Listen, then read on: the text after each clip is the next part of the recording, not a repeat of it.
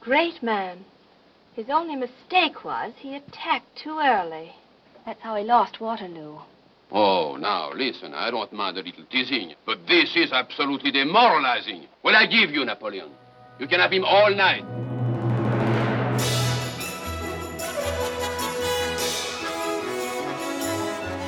Welcome to Season 2 of How Would Lubitsch Do It, a podcast in which we discuss the works of director Ernst Lubitsch, one film at a time. But not today. It's 1927, and today, Paul Cuff returns to discuss Napoleon vu par ABEL GANC'S. Come visit ernstcast.com if you'd like show notes, resources as to where you might find the films we'll be discussing, or just to say hi. So speaking of films that are all the better for their lack of fealty to history, you're probably there's a few guests we've had that love Napoleon, but I would be remiss not to discuss the ABEL GANC'S epic Napoleon with you. As a scholar of ABEL GANC'S, a little context on where I'm coming at this from, though, because Paul has not only written a book that I've yet to read because of the impossibility of finding books in Canada, but you also recorded the commentary on the Blu-ray for Napoleon by the BFI of the photoplay restoration headed up by Kevin Brownlow. And I've probably mentioned this at some point in my now 4 years of podcasting, that Blu-ray set is, I think, maybe the single most essential piece of physical media I own.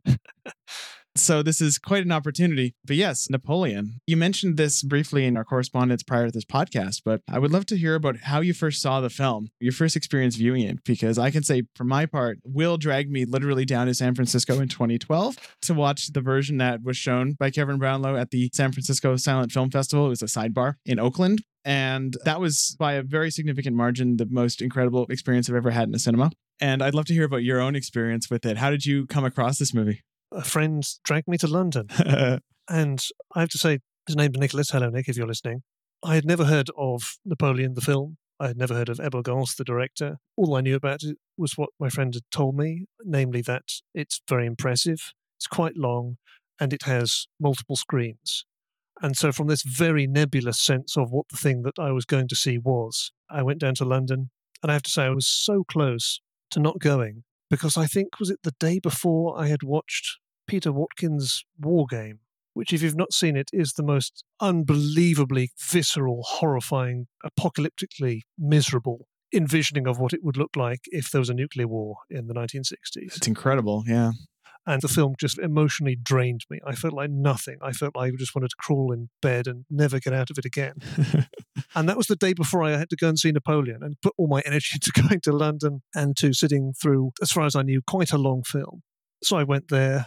It was the Royal Festival Hall in London. This was the last time before you saw the film that this version of the film was shown. It remains really difficult to see, I think, properly, but at the time it was impossible to see except for these very isolated screenings. It was shown very regularly live all over the place in the 80s and slightly in the 90s, but, for various reasons, the film was not available for a long time. So yes, I went there and I started watching it, and then the film started behaving in a way that films should not behave. I had no idea that films could do this. You're watching the screen suddenly start splitting into multiple screens. You're watching the cutting get faster and faster until it literally cannot get any faster when you're cutting single frames together.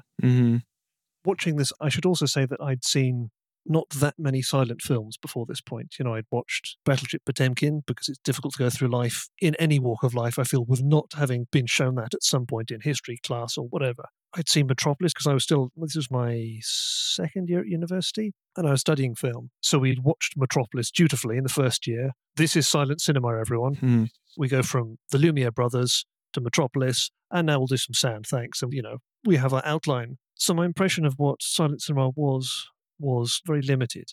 And so this film was it was sort of beyond anything that I could imagine that I knew cinema could do or had done. You have, I think, 3 intervals through the film. The Brownlow version is divided into 4 acts. Yeah. And the end of Act 1 ends with a double Tempest sequence where it is both wild handheld camera work and rapid cutting and cutting from amber to blue. And then both the scenes are just mashed and collide at the end into these multiple superimpositions. And the orchestra is thundering out the themes. And I kind of stumbled. I thought, I've never seen a better film. I'm not sure I've ever seen a better work of art than this. It reoriented my life, but it reoriented my view of visual culture. Just that first act And then obviously something even stranger happened for the last 20 minutes of the film where it tripled in size. Yes, yeah. I have to say that screening it remains one of the most important things that I've ever done or attended. I can only thank Nicholas for dragging me there. My God, I don't think I even paid for my ticket because he bought the tickets in advance. I think I offered to pay him back. No. For free, I had the best experience culturally of my life. And then, of course, I couldn't see the film again properly for 9 years, which I have to say were a very long 9 years for me, given that I just found the cultural love of my life and then was immediately, okay, you can't see that ever again. For me, it was only 4 years, but those 4 years feel like decades. Absolutely. Because I was writing my thesis, I immediately, as soon as I'd seen the film, I thought, okay, well, it's not enough for me to sit back and watch this film. I have to do something about it. And so the only thing I could do about it was write my undergraduate dissertation on it. So I did the next year. And then I wrote my MA on it, then my PhD on it, and then I wrote a book on it eventually, and then did the commentary as my ultimate act of homage, or, desperately trying to pay the film back. I don't know if that's a strange way to put it, but I just wanted to pay the film back because it makes me emotional even to try and describe it. Mm-hmm. This was something that I never knew existed, and when I knew it existed, I knew I couldn't live without it. It was one of those genuinely redefining moments for me. When I was writing the PhD, I had, obviously, the first thing after the screening, I scoured the world for whatever I could find.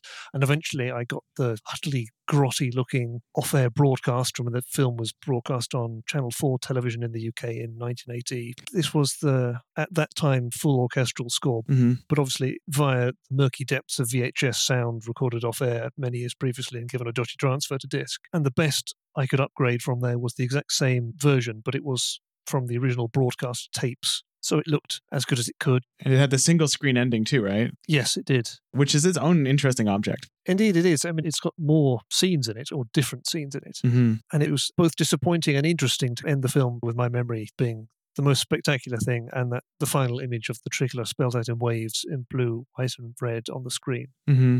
It's one of those images where you think, this is simply one of the greatest images ever projected. This is just such a profoundly brilliant, imaginative, transformative use of images. My God, this man could use images. And you think that last shot just could go on forever.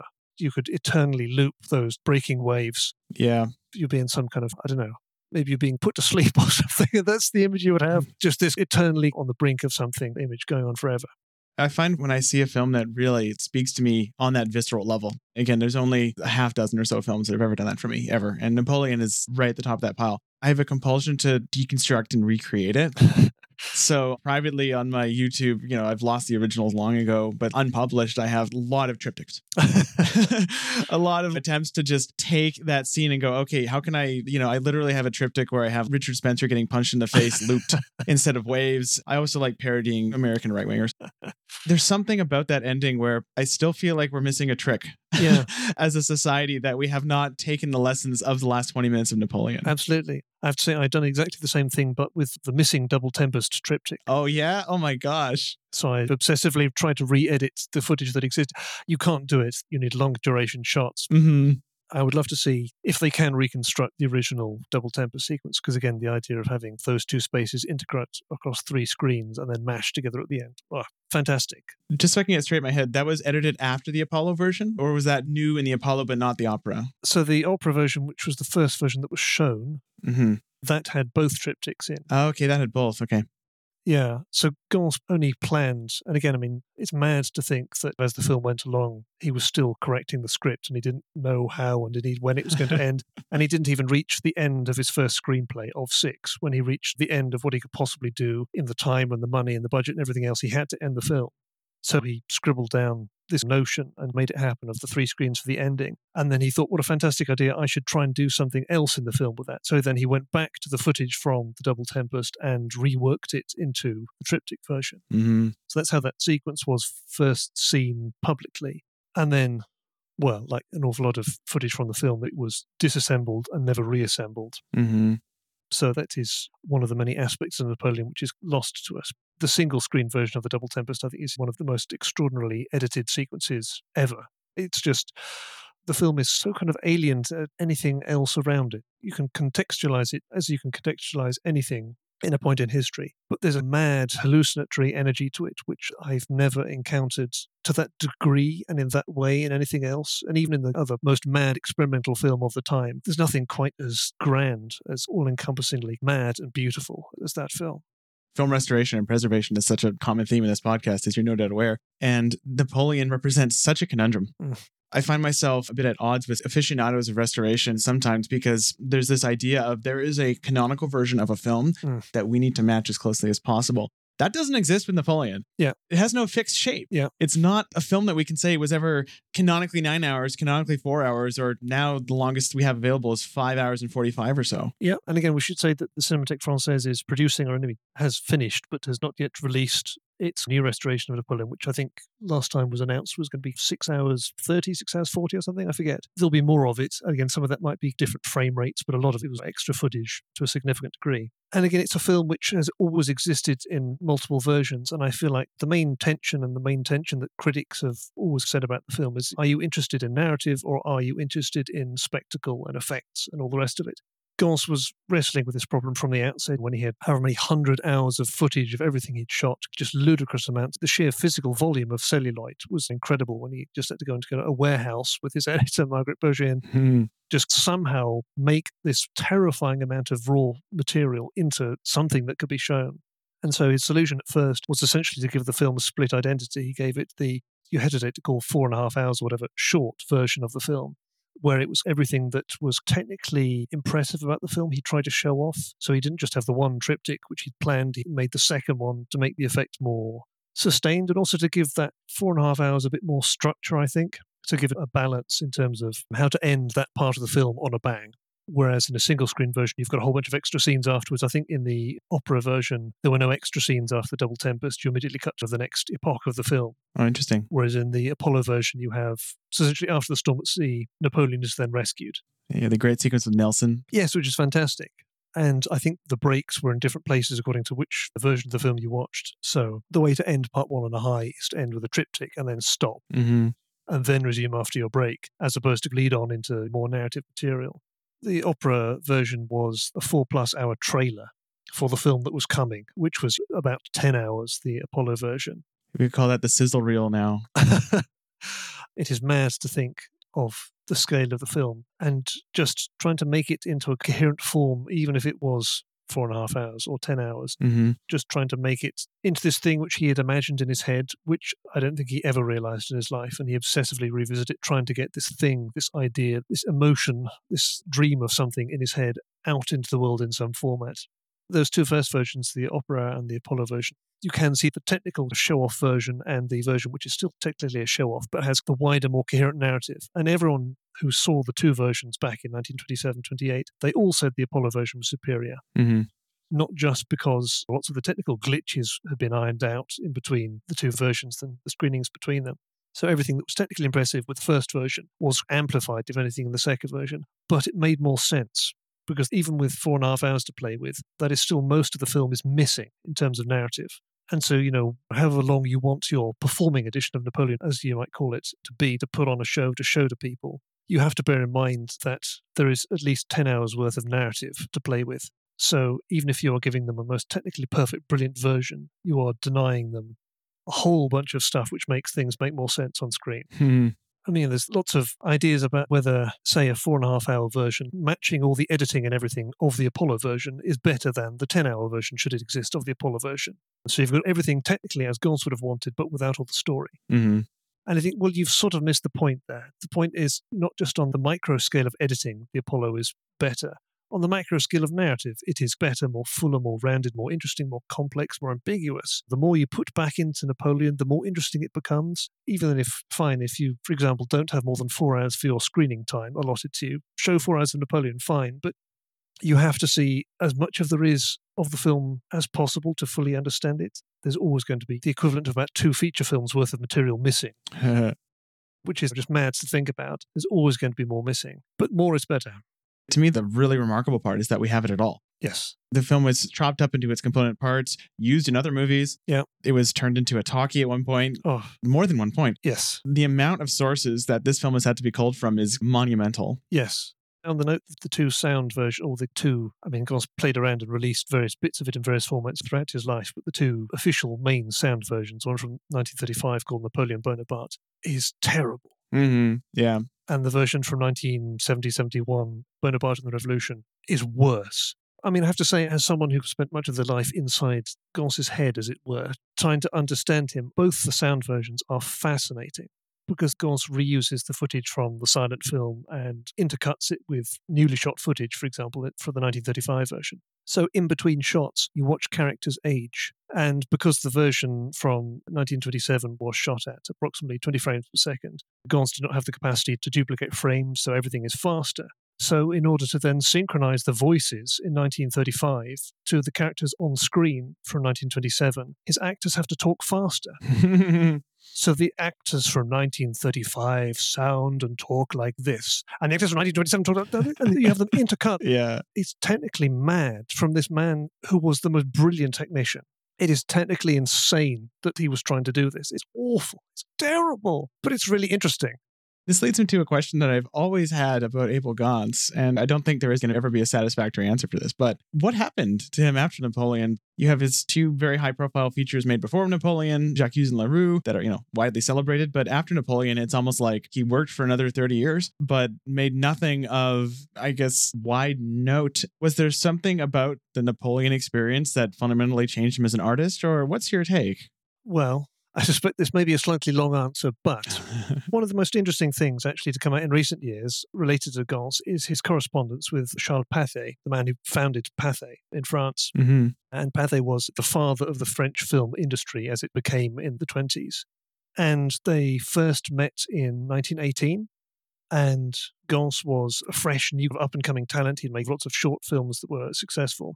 And they started corresponding after they met, and Pathé quickly latched on to Gans, thinking, well, this man is brilliant. I will give him money. I will give him what he wants, and he will produce something that is interesting. But when you read their letters, it is so apparent that Charles Pathé knew what was coming. He knew that Hollywood was going to dominate the world. He knew that the French, and indeed European as a whole film industry, post-World War I, had simply no capacity to compete. When Gans was first starting out on his career, Charles Pathé knew it was going to end badly. Mm-hmm. In terms for the French film industry, for the European industry, he knew that America had won. They had won the marketplace. Nothing that Europe would ever produce, could ever do, could possibly reverse this situation. But Gans did not think like that. Mm-hmm. Gans genuinely thought he could set out and create a European multinational answer to Hollywood. And he thought the films that he was going to make and help produce with others would hold their own against Hollywood and would be able to be exported and shown around the world, and there was a great future. And so there's this extraordinary moment in 1918 when the two men first start corresponding, where Gans is full of unbelievable enthusiasm for the future. And Charles Pathé is very paternal and very supportive, but he's already seen what's coming. So you've got these two very different trajectories going on, where Charles Pathé is essentially winding down his empire in the prospect of, okay, well, I'm not interested in producing films anymore. What's the point? I will simply turn myself into a distribution exhibition themed company. I might support things, but I won't directly make the films because, why? We've lost. We have to seek a different model to do what we can to survive. Whereas Gans wanted to go out and transform ultimately the world into a utopia, obviously.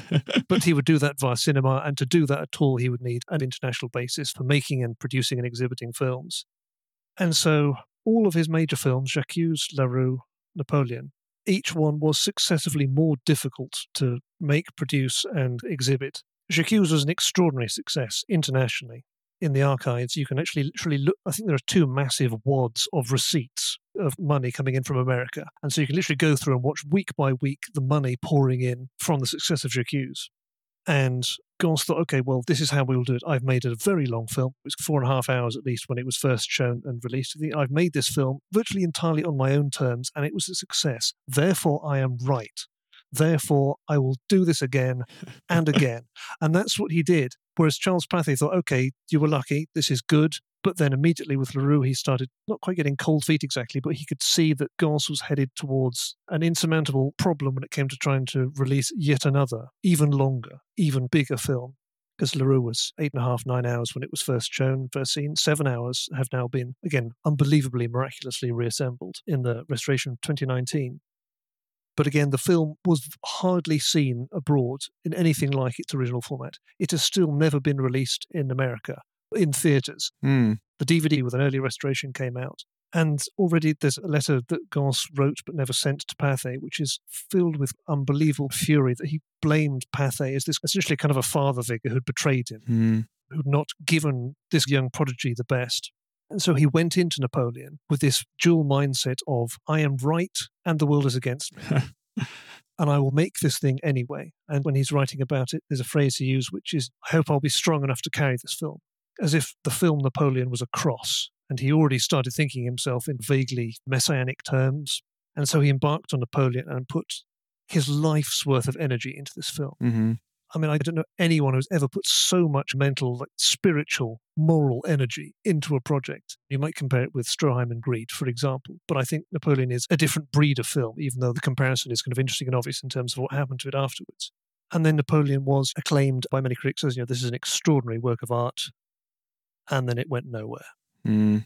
And even the contract he had signed almost guaranteed that he would not have control over how it was shown anything beyond those first screenings. He ended up suing his own distributors, and it quickly turned into a nightmare. And even though Napoleon did actually quite well commercially within France, and it was shown abroad, but the real deal was the showing in America. And the showing in America, the film was reduced to 80, 90 minutes, down from 10 hours, and it was nothing to do with it. And having made what you were convinced was the greatest cultural artifact that your cinema industry could possibly produce, but having made literally the film you think is possibly the greatest thing ever made, and having that happen to it, and then the crisis of the coming of sound came along. My second book on Gance is mainly about his catastrophic first sound film, Le Fin du Monde, The End of the World, which was, it's in the title, what happened to it. It was an even worse experience. If Napoleon at least produced a good film, Le Fin du Monde was... I don't know if something inside him had broken because of Napoleon already, but if it wasn't broken then, it was broken by Le Fin du Monde. Mm. He became reliant on cocaine during the production, his marriage fell apart, and his producer ended up killing himself. You could not have a more poisonous, appalling production. And at the end of it came a film which he publicly renounced and spent the rest of his life blaming the producer. And he said the producer edited it at night with a janitor on set. All of this stuff was the worst production in the world. Mm. And even if he had recovered from Napoleon, he never recovered from Le Fin du Monde. From then on, he would seem like, when you look at his films, they're just like he'd blown a fuse and he never, ever got it back. You get glimpses of it, and I think his talent shows itself in a strange B-movie entertaining way. I would direct people towards J'accuse, the remake of the silent version, which he remade in 1937. It was released in 1938, which is, I think, the best sound film that he made, probably quite comfortably. It is the most interesting. And again, it works best when you don't think of it, okay, well, this is the man who made Napoleon. No, you think this is a talented B-movie director who has a really weird, wonderful... The film is sort of awkward and weird and stumbly, and it's got all sorts of problems, but it is so interesting, and it has this mad, weird energy that creeps in across the film. And because it's so technically flawed in many ways, that allows the weirdness to creep in ways that you don't expect. And then finally, when you get to the end and, the dead are resurrected on screen, it just becomes this whole other film. It's full of wonderful things, even though it's not a very good film, but it also has moments of such incredible emotional intensity that you think you can see Gance is still there somewhere. But again, something has changed, and it was absolutely Napoleon that was the turning point, but he was already doomed. This was all going to happen. Even Charles Pathé saw this in 1918. It was always going to end that way.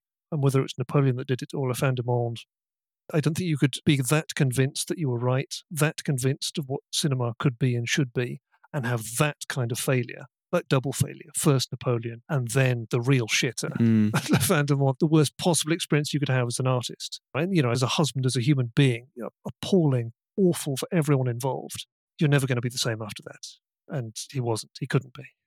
It feels like he's maybe the most extreme example of that kind of refrain we see throughout history of the filmmaker who makes the ungodly big epic like the Bondarchuks of the world with War and Peace and never really recovers from that experience. I would also argue maybe a modern equivalent, I think, would be not an equivalent because I think Abel Gance is never to be matched in that, nor should be. But someone like Peter Jackson, his experience making Lord of the Rings, I mean, in hindsight, I think that clearly impacted him in ways that he was never the same since.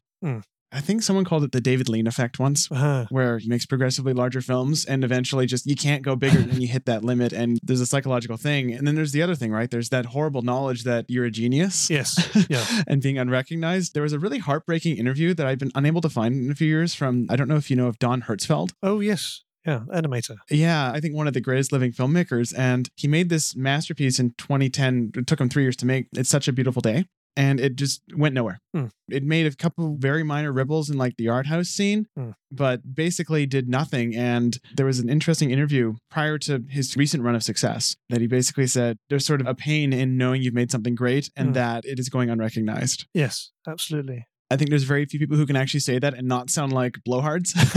And he's one of them. I mean, luckily, since then, he made the World of Tomorrow trilogy, which has been nominated for a couple Academy Awards, or at least it was nominated for one Academy Award, and he's doing well. He's still a very minor figure in the scheme of world cinema, but there's that torture of knowing, wow, I think I've made something special here. Yeah. Going back to the Pathé-Gance correspondence, there's an extraordinarily vicious letter that Gance wrote in 1929. Again, you can literally trace both their lives and careers across the book of correspondence. There was a break in communications in 1927. Gance disappears into the editing of Napoleon in 26, and they don't correspond again for 3 years. And it's like, I've been betrayed. I'm not talking to that man. He should have saved me. He should have saved me. And he didn't. And he wrote a letter. It's a heartbreaking and spiteful and extraordinary, emotionally raw letter. And he says, okay, well, I'm going to do it again. I'm going to go enter production with Le Fin du Monde. And then he disappears again for 3 years and they don't correspond. He just plunges into these abysses of failure and then emerges years later in the 40s when Gance is, absolutely washed up as an artist, and he's not been able to make anything like he wanted to. He's had, at best, an inactive, unmemorable war because he stayed behind in France and then he went over to Spain for the last couple of years of the war, and he came back and he was nobody anymore. There'd been a war. Anything like his dreams of what cinema could be or should be had gone.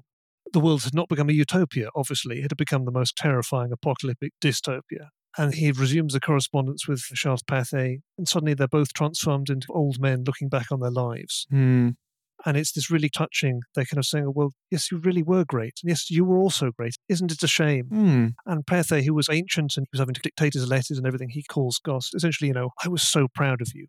You're such a great artist. I do hope you get recognition. And Gance reckons says, well, if I was a great artist, you founded cinema as we know it. The world is in your shadow. And it's this lovely ending of these two old men recalling their former greatness. Gance lived for another 30 years after Pathé died and became ever older and ever more concerned with looking back and revisiting and reworking Napoleon, for example, into yet another version in 1970-71. And again, that film starts with Gance talking to camera, explaining what's going on and saying he's opening his old celluloid cans and speaking to the dead, and now the dead are going to speak to you, and here is my film. Oh, I've never seen that intro. That's incredible. Oh, if the first sound reworking of Napoleon was bad, there are bits of that film which are literally him holding a camera up to the television to film live crowds, to then intercut, pretending that is part of the film footage of the French Revolution. It's artisanal, homemade, grandpa with camcorder, intercutting stuff. But then you get flashes from both previous versions of the films. You get other bits of Gance's television work that he'd done in the 60s. And then you have Gance in his late 70s replaying Saint-Just, who he played first when he was in his early mid-30s. Oh my gosh. I need to see this. It would sort of be a shame if this were available, not the 27 Napoleon, but it was briefly online, broadcast on French television at some point. Either way, there was a version out there you could see. And so you get Gance I think he was 79 when he shot it, and he's in a silhouette at the end of a corridor. And he's speaking, and it's the silhouette of an old man, and it's the voice of an old man. And he's pretending to be someone who died when they were in their mid-20s.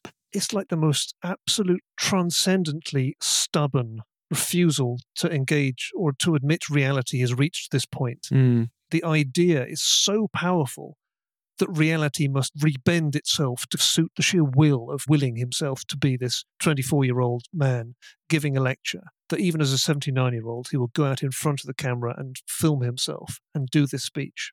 And then, of course, when he steps back into the next scene, it's Gance in 1925 on set. And so you get this old man walking slowly off camera. And then suddenly it's Abel Gance in 1925 and he's shouting and gesturing and everything is sped up and he's talking fast. And then his voice comes. And it's just the intercutting between eras. Gance is literally trying to reconcile himself to his past in the film. You literally watch him trying to reinsert himself into his own past and try and make the past and the present somehow coalesce. So it's fantastically interesting, even if it is an abominably bad film. It's all over the place. Literally just footage from all over the place. Well, you sold me on tracking it down. Oh, man. You'll want to shuffle through large portions of it. The bits of it are just so plain strange. Really hauntingly, someone trying to make reality conform to the idea that's in their head when it cannot be done, but doing it anyway. That sounds fascinating. Now that we're talking about this near 2023, I kind of set some of my opinions on the restoration of this film when I didn't know as much about how restorations worked, right? Where, for example, I watched in 2012 the masterpiece that is the Brownlow, Gance, Davis version. For example, the Carl Davis score is one of my most cherished pieces of music ever. Yes. I will forever associate with this movie because I think it's perfect. It's soaring. I have a whole rip of the 6-hour film on my streaming that I just listen to occasionally. And so it's close to my heart. And the story of how that restoration came together, which is well told in Brownlow's book. And then there's this new version, the French Cinematheque version, that has been teased for decades, basically. Yes. Decades and decades. And it's always imminent. Netflix got involved. It's imminent, and it's still imminent in 2023, apparently. Yes. To provide some context, I always thought it was weird that there was one British restoration of the film, one French restoration of the film, and I always thought, why don't they just combine it to the ultimate? That was me being naive 22-year-old when I first saw the film. It's clear that it doesn't work that way. So I'm kind of left with both really excitement and anticipation that, great, we're going to get a 6.5-hour version. It's going to be great, but also dread because for 10 years I've clung to this canonical in my mind. It doesn't mean it's actually canonical, but canonical to me version of the film. I can't separate out my love of the film with the love of Davis's score and the way that this version of the film made an impact on me. What are your thoughts on the whole situation we find ourselves in where we're going to soon, hopefully soon, knock on wood, within the next decade, have competing available, hopefully, restorations of the film? I've reconciled myself to the fact that it was a great privilege of my life to feel somehow connected to the film. And I feel that my connection to it has been broken in some way by the fact that now there's the new kid on the block has arrived. I have nothing to do with it. I will not have anything to do with it because they won't ask me because I'm not French, because it's their thing. There's no way I'll be doing an equivalent comedy track or anything like that. It is outside of my life somehow. And that is, on one level, exceedingly sad, even though I am unbelievably excited at the idea of it, and I will watch and listen to it with unbelievable enthusiasm, and the extracts that I have seen look phenomenal and are already subtly but deeply different from the versions that I've seen, and to the better. Everything seems, the greatness dial was turned up to 10, well, they've turned it up to 12. You thought this film was great before? My God, everything is going to be sharper, better, fuller, rounder, everything. And I feel like I sort of reconceptualized in my mind, and I think it is a healthy way of looking at it, that all versions of Napoleon are to some degree performing editions, that there is no such thing as a definitive version, and that all of the ones that have been made are made very often for specific purposes, sometimes even in Gance's case for one particular screening of one particular theatre. So I feel like the BFI Blu-ray is a fantastic monument and tribute to the work that Brownlow and Davis and David Gill and Patrick Stanbury, everyone who worked on it at some point in their lives, produced. It's a record of all that work. But that does not necessarily mean it should be canonized as the version of Napoleon. I'm absolutely in your camp. I cannot imagine a better score than the Carl Davis one. It understands the film so well. It is such an intelligent score, as well as packing an incredible emotional punch. The moment when the child Napoleon is sitting on the cannon and the eagle comes back and lands, and the orchestra swells into his theme, is a surprisingly powerful emotional moment. And it will be difficult to see that scene with a different, lovely orchestral score. And I think there will be a sense of the great majority of film scores written in the 1920s, for example, or in the 1910s, because, they didn't have the advantages of endless technical tweaking and digital replays, all the technological assistance that you get now as a composer writing music. There's a certain sense of distance between the music and the image. Often the score might seem to, or feel to, float over the film. Which can be very interesting and moving in its own way. And I sense that, again, only from the extracts that I've seen, that the new score, which again is being assembled from the existing repertory of classical music, both from the period and he's supposedly going everything from Mozart to Penderecki, and Penderecki only died not that long ago. Oh my gosh. So it's going to go beyond the historical range either the film was citing or was available at that time to composers in the mid-1920s. It is going to feel a bit colder because a lot of the music is going to be from the early 20th century, and early 20th century modernism is not 19th century romanticism, nor is it 18th century classicism. It will have a very different tonal feel. I don't know if you have had the chance to hear the extracts from the 1991 or 92, the Marius Constant score. No, I haven't heard that one. This was a previous French restoration. Again, they've always been perfectly understandably wanting to have their own score for their own version and to have ownership of what is, for many reasons, an exceedingly French film. The rights for France are owned by the state, as I understand it. So, it is, for all sorts of reasons, an independent restoration. And so the first time this tried to happen and was produced was the early 90s. And so Marius Constant, who was a pupil of Honegger, who was the composer who assembled the music for Napoleon in 1927, he was charged with assembling a score with as much Honegger as possible, but interpolating his own music to bridge the gaps where it was impossible to find music for it. Mm-hmm. And Honegger was a modernist, he was a pioneering composer, but his music is not emotionally engaging in the same way as, for example, Davis's use of Beethoven and composers of the era of Napoleon is. It's a very different sound world, it's a cold sound world, it's a harsher, more dissonant sound world. And Napoleon is a very, very different film viewed through that lens of music in circa 1927. Mm-hmm. And so I think the new restoration will have something more of a feel of, it'll be a chillier film. I think it'll also probably be a less fun film. Not that many composers working in the 1920s or similarly did fun in the same way that others might have. I mean, I'd love to hear music of the period used for it, and I think it'll be fantastically interesting to hear, but I think it will have a very different emotional effect. Mm-hmm. Having particularly seen and heard the restoration of Gance's La Rue, which has the original orchestral score reassembled, and this was music which Honegger, again, he had written some original music for, but actually not that much. Most of it was music which was picked by himself and Paul Foss, who was the musical director of the Gaumont Palace in Paris, where La Rue was shown. So between them, they arranged music and picked music, possibly and possibly not with Gance's involvement. It's a bit ambiguous as to how much say Gance had over what music was chosen. And stretches of the score that was brilliantly reassembled by Bernd Tevis, a German composer, and reorchestrated and everything.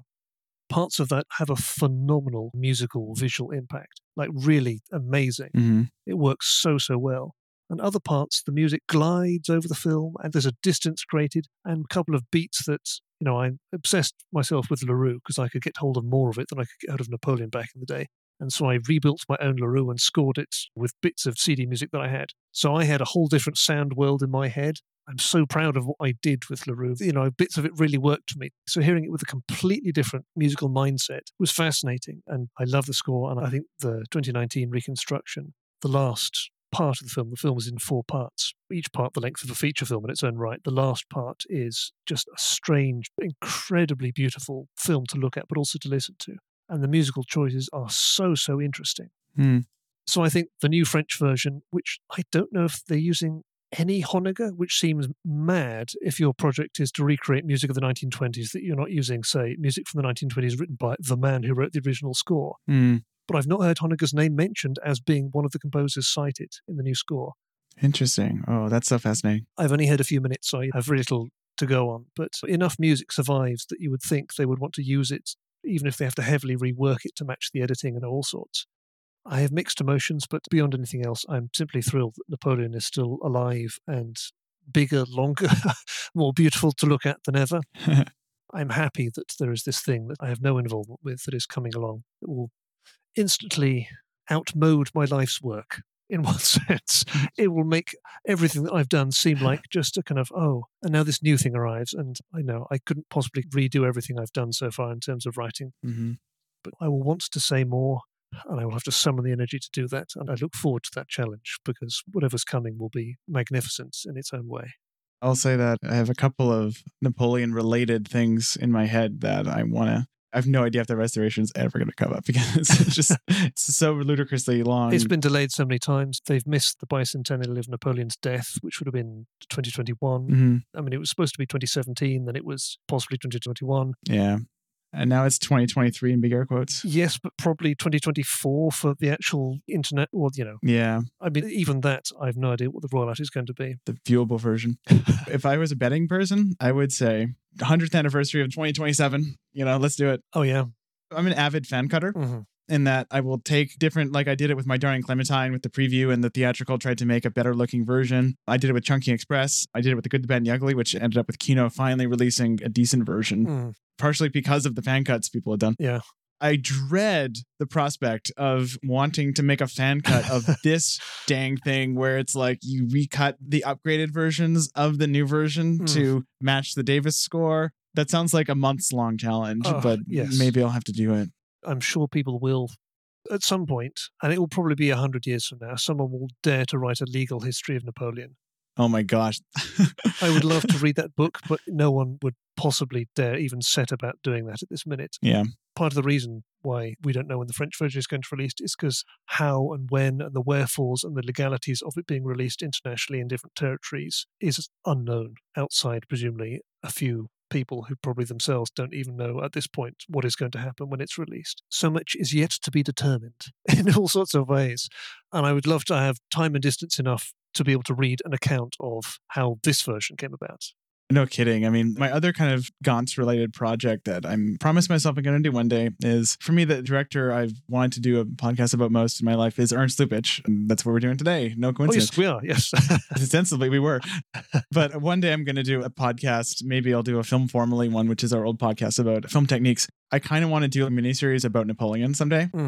And do like a separate episodes on the craft of different parts of the film, the restoration history, and also if I can get people to talk about the legal history, because, oh my gosh, it took me months to get a grapple on of reading various sources and trawling internet forums, looking at old Robert Harris posts to figure out what the hell happened to this film in the past 50 years, because it's fascinating. One of the many things that Gans made problems for himself back in the day was never having control over his film. And so the control over Napoleon is itself a whole other history. It was always going to happen, given the way in which Gans set out. Charles Pathé would have known this was going to happen. Back in 1918, he would have said, this is always going to happen. You're going to lose control of this. He wouldn't have known that, over 100 years later, people were still going to be fighting over who has the right to make it, to show it, to own it, to tweak it, to score it, whatever. It's crazy. In our own small way, we got around it briefly. We did a quote-unquote private screening at a local film house where we just showed the Blu-ray, and then it's a private show, but we shared the cost of it with 30 friends. So that was our way of doing our own little Vancouver screening. A week after the Blu-ray came out, we had it planned. But yeah, it's fascinating. I will never forgive Coppola for certain parts of this. Yeah. If he'd had his way, I would never have seen Napoleon. Yeah. Because the screening I was at was under legal threats and it wouldn't have taken place. And, I'm sure I would have had a great life without Napoleon, a full and fulfilled life. Much better with it. Yes, exactly. There's a chance that I would never have seen it and still not have seen it now. Yeah. The efforts to make sure that version was not seen and shown, it cuts deep for all sorts of reasons. I won't go into all my thoughts on this because I'm sure that it's very uncouth. I completely echo what you said. It's amazing that maybe this is a good way for me to tie up the conversation a bit. It's amazing that even if it's just locked to region 2, there's the BFI Blu-ray of this. It is available. I have personally imported 3 copies in my life. 3 copies that I have given to people. You too can import it if you're listening to this, and you can listen to Paul talk over this movie for 6 hours, and it is worth every minute of it. I did it this week. I know that it's probably funny to end an Ernst Lubitsch podcast episode with a plug for a Region 2 Blu-ray of an ABEL GANCE'S film, but you only live once. So that's everyone's required reading for this week. Fantastic. In so many ways, it is an object that will forever be out of reach. So anything that is even slightly remotely within reach to do with it, grab it. Actually, speaking of out of reach, I'm sure you know about this, but there's the special feature on the Blu-ray where they cut up the final triptych into 3 individual screens. So you can watch, if you put your screens together. If you have 3 copies or you copy it to 3 hard drives, you can put 3 screens together, and as long as you can deal with the left and right mats in some way, you can recreate the triptych. I've always wanted to somehow get 3 projectors and show it properly. It's one of the many curiosities about the film is that technology still now, nothing is geared to show this film properly. You have to go to extraordinary efforts. To watch the image shrink even slightly for the sake of the triptych is so disheartening. It's disheartening. Yeah. Actually, we were lucky enough to run into Kevin Brownlow after the screening of the film in 2012. We stuck around a bit because we were like, maybe we'll run into someone. And we actually ran into him after. And he talked to us about how hard it was to punch 3 holes in the Paramount Theater wall. They had to actually basically make 2 new projection booths for that screening. Oh, wow. And then we actually followed one of the symphony players down and met Carl Davis after as well. So that was a very special day for me. But even just showing it on 35, it's an almost impossible film to exhibit unless you spend hundreds of thousands of dollars retrofitting a space on 35, somehow converting it to 3 screens. So I've seen Napoleon live. God, how many times? A few times. The 2004 screening is the one, it was my first encounter with it. It was probably the least satisfactory in terms of my memory. I obsess about getting seats in advance, so I like to sit quite close, right in the middle. Mm-hmm. Not too close, but just in the perfect seat. And so I was able to, I had many years to set up the opportunity to do that again. So in 2013, when I invited a whole bunch of friends, and then that was the warmest, the happiest showing of Napoleon I've been to when it was finally able to be shown again. And this was 2013. So this was after it was shown for you in 2012. And that was the happiest. And then the next year, 2014, was the best screening that I've been to because it was in Amsterdam and it was in a place called the Ziggo Dome, which was a pop concert stroke. I mean, God knows what else they use it for, like a massive, massive, vast space. The combined width of the triptychs at the end were 40 meters. Oh my gosh. And I was sitting almost uncomfortably close. And I thought I was going to have a heart attack when the 3 screens came on. It was like being enveloped by these images. My heart was beating so fast, I thought it was literally trying to rip itself out of my body and hurl itself at the screen. I have never had an experience like that. It was just like the power of images. However you watch it, you will get a sense of that. But having it just literally, I couldn't get back far enough in my seat. Mm-hmm. I could see it all, but I didn't know what to do with it. It was so big, so powerful. It was just, yeah. Our screens were definitely not quite that big, but it had a similar effect. I've always said it was larger than IMAX. The whole theater was flooded with light. That's what I remember best, is that when the triptych came on and you had the tricolor at the end, it bounced light back at the audience. So the audience was illuminated with blue, white, and red. That was one of the most phenomenal experiences I've ever had in my life. Yeah, gosh. I've never quite been able to put adequately into words. And I like trying to put things into words. The act of writing and reacting. And I've never been able to put adequately into words the feeling and the thrill of that sequence in particular in that film. But again, I feel like I can spend and I probably will spend my whole life trying to write about that film and never quite conveying the beauty of it, otherworldly, like this film has landed from another planet, from another age, just leaping out at you. And it's such an extraordinary thing. Mm-hmm. I don't think I will ever get tired of seeing it or thinking about it or writing about it, but knowing that I can never quite reach its level. There is no language other than its own to discuss it. Yeah. There is no other media in which I can replicate or convey or reflect or articulate its own essence. You just have to watch it because it has its own life, and nothing that I can do can ever quite reach it. And that's what it's so wonderful. It's just, it's such a good film. Well, I can't top that. I think that's a great way for us to close out that conversation. Thank you so much for making the time to wax poetic with me about what still might be my favorite movie ever made. Thank you for inviting me. And I hope back in the past somewhere we were talking about Lubitsch and that part of the podcast is viable and informing and entertaining. Oh, yes, certainly. I hope the Lubitsch-Gans balance is adequate.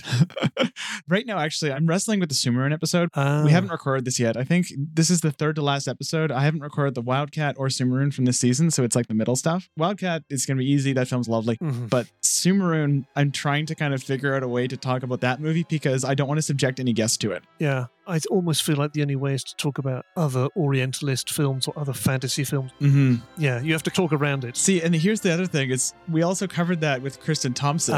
So it's like we have a better Orientalist conversation with her because she's also an Egyptologist. Yes. Which is incredible. She had to do that episode. It was like custom built for her. She was the one person in the world qualified to do that episode, and I'm so happy we got her for that. This episode is on my other Dodge episode, where as soon as I saw that you were both a fan of Anna Boleyn in your own way and also a fan of Napoleon, I'm like, great. And I could smuggle in an ABEL Gance mini episode into my Anna Boleyn episode. This will be great. That was my evil plan.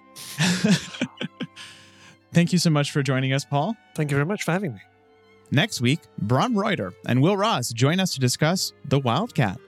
Gloria Mercer was our dialogue editor for this episode. Head over to www.ernstcast.com for links to the various public domain films we'll be discussing this season and other resources such as show notes. How Would Lubitsch Do It is a production of Moving Image Agency. If you enjoyed this episode, please rate and review us on whatever podcast service you happen to use. We'd like to acknowledge that this podcast was produced on the unceded territory of the Musqueam, Squamish, and Tsleil-Waututh peoples.